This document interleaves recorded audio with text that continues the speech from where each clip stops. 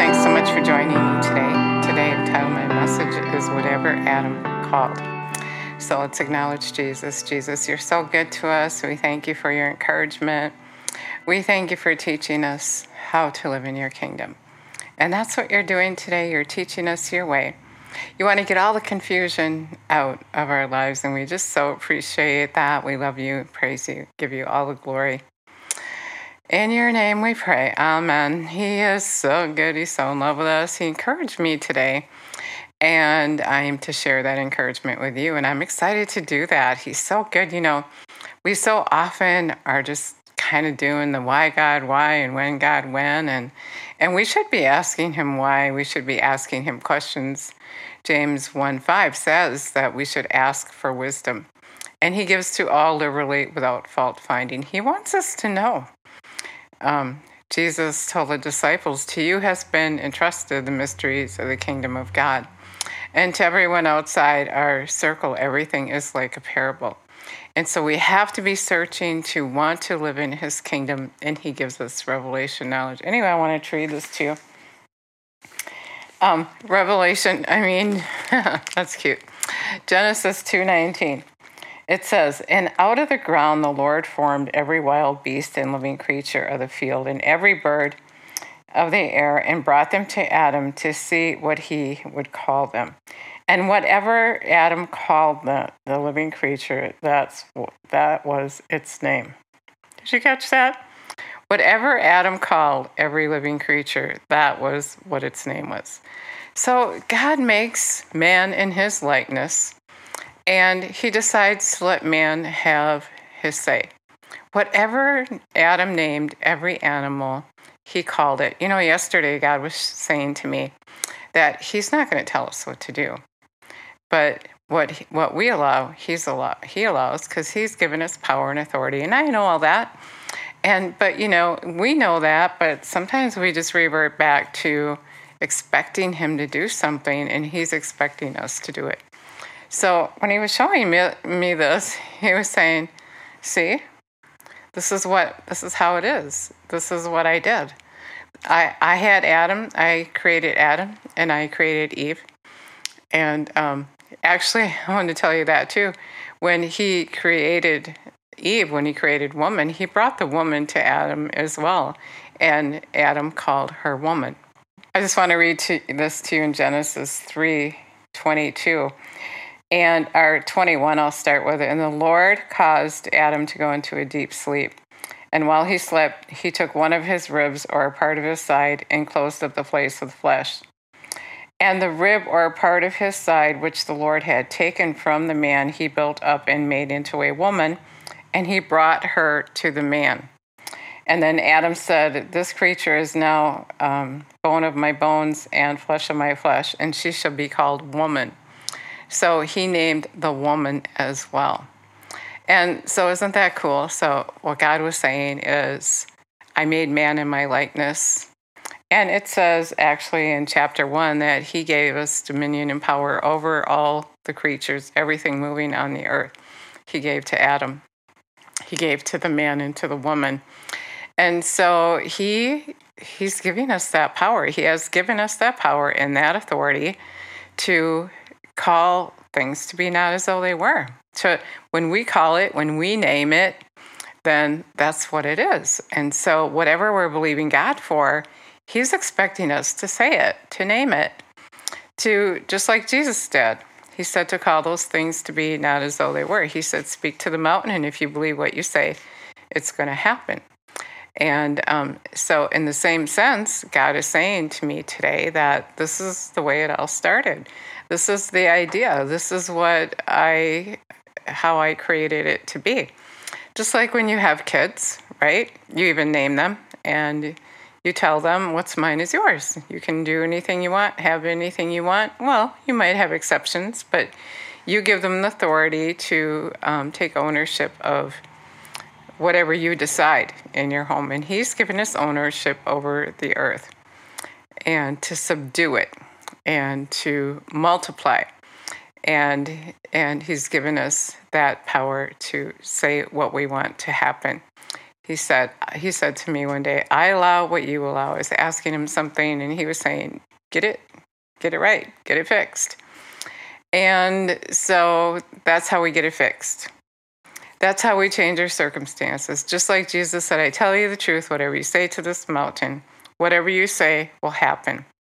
He said, if you pull a mulberry bush up out of the tree, it will happen. He went around casting out demons, laying hands on the sick.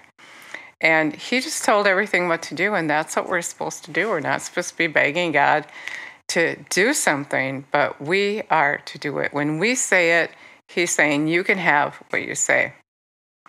You can have what you say. Every animal that Adam named, that's the name of that animal.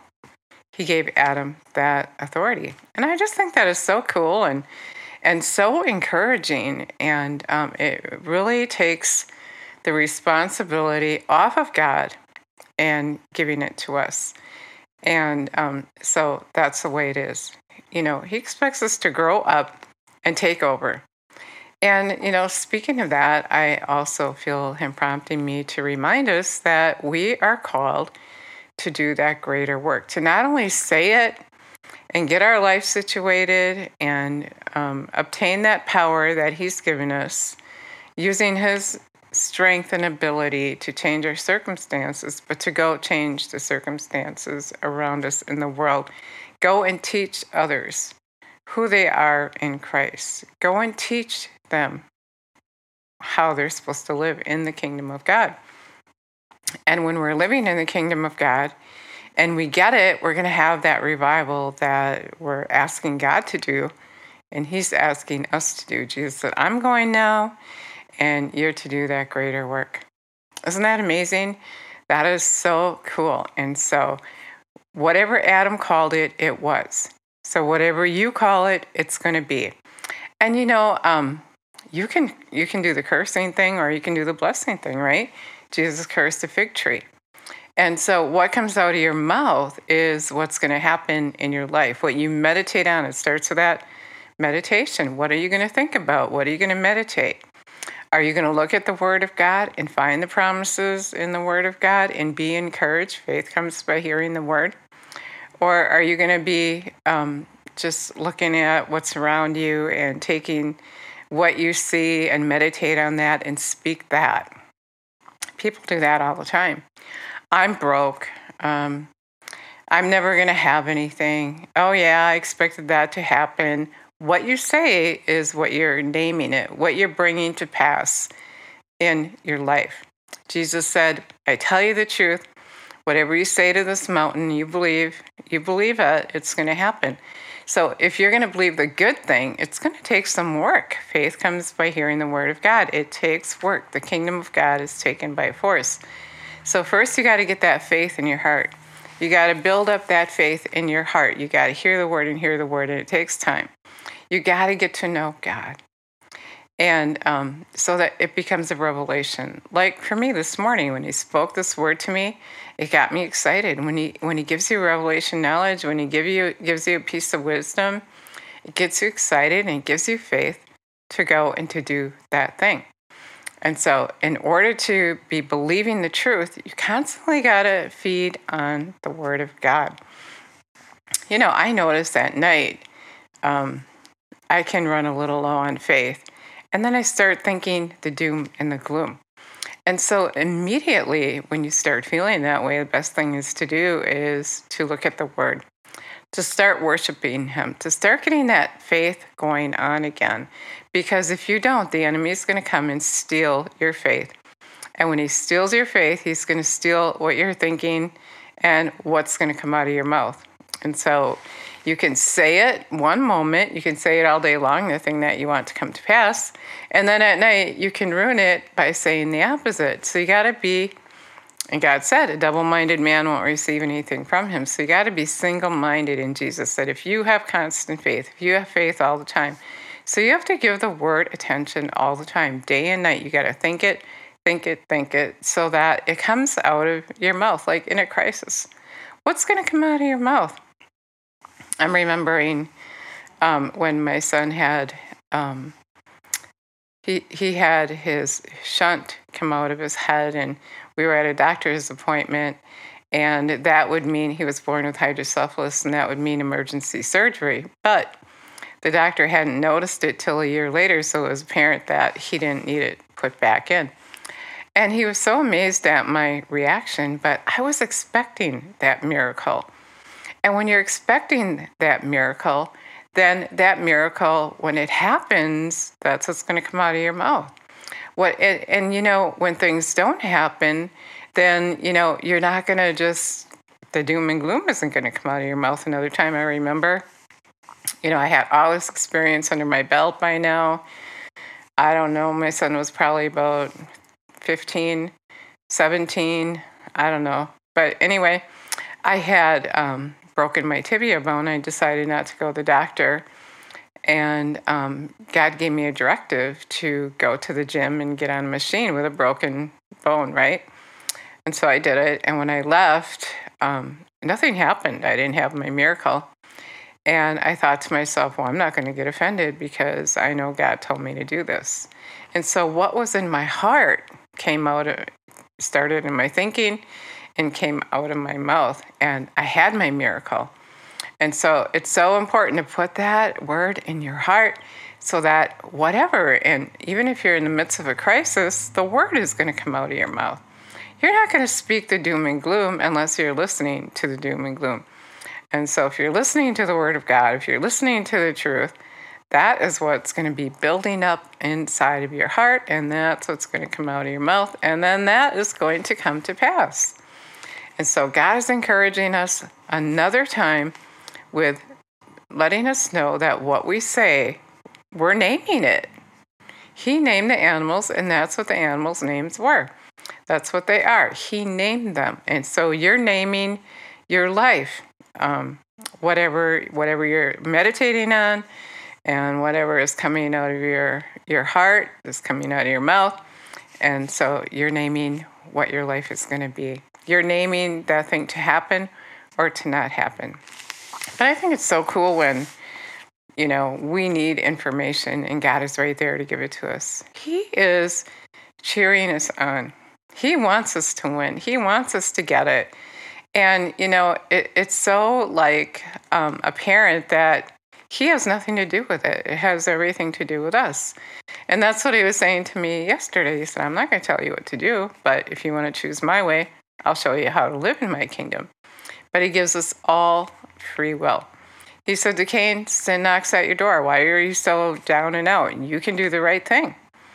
And, sin is just not believing. Sin is, not believing. And that's what he was saying. And so if you're walking around and you're down and out, you're in agreement with the enemy. You're not in agreement with God, because he said your faith will make you well. Your faith is the thing that's going to make that happen. And so, it takes work to get faith. You actually got to get in the Word of God and look at the Word of God. You have to hear the Word of God. You got to talk the Word of God, and then that thing happens. You got to speak it. You got to decide you're going to believe it, and no turning back. Isn't that cool? I think that's so cool.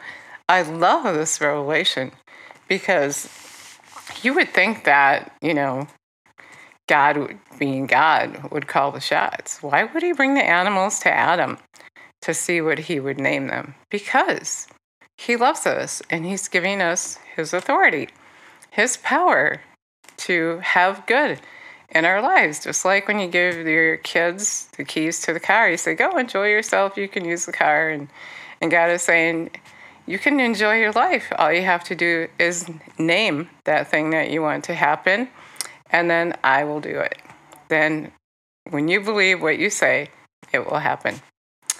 So it starts with asking Jesus to come live on the inside of you. In Romans, it says, if you call on his name, you can be saved. Revelation 3:20, Jesus said, he is knocking at the door of your heart. And if you invite him in, he's going to come in and hang out with you. He told the disciples when he left that the Holy Spirit would come. He wasn't leaving them as orphans. He was leaving. He was going to the Father. But the Holy Spirit would come and live on the inside of them.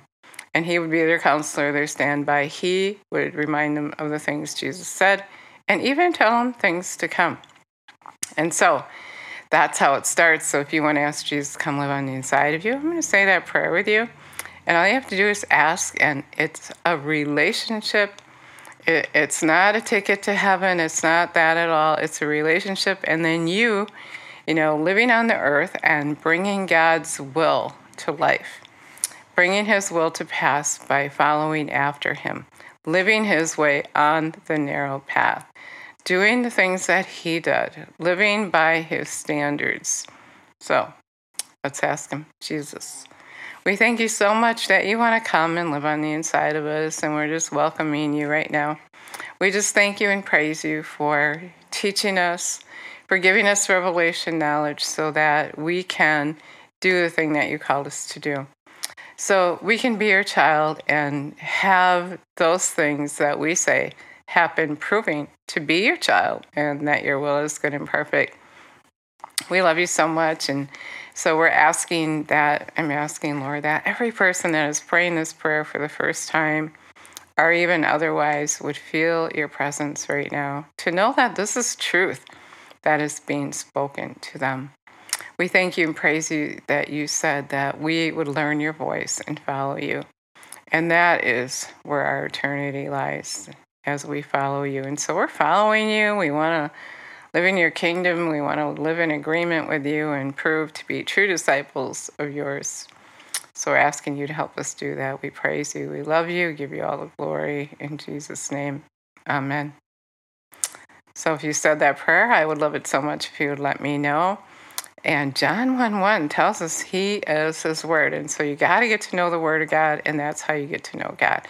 And then when you get to know him and you start seeking him for answers, it's one thing for someone to tell you something, but when God reveals it to you, it's so much more exciting. And he can reveal it to you through a person like right now. If this is just going off on the inside of you, he's making it real to you. He's confirming what I'm saying to you. The word, you got to look at the word and get that confirmation. So if you said that prayer, I'd love it so much if you'd let me know. Thank you so much for listening today, and God bless you.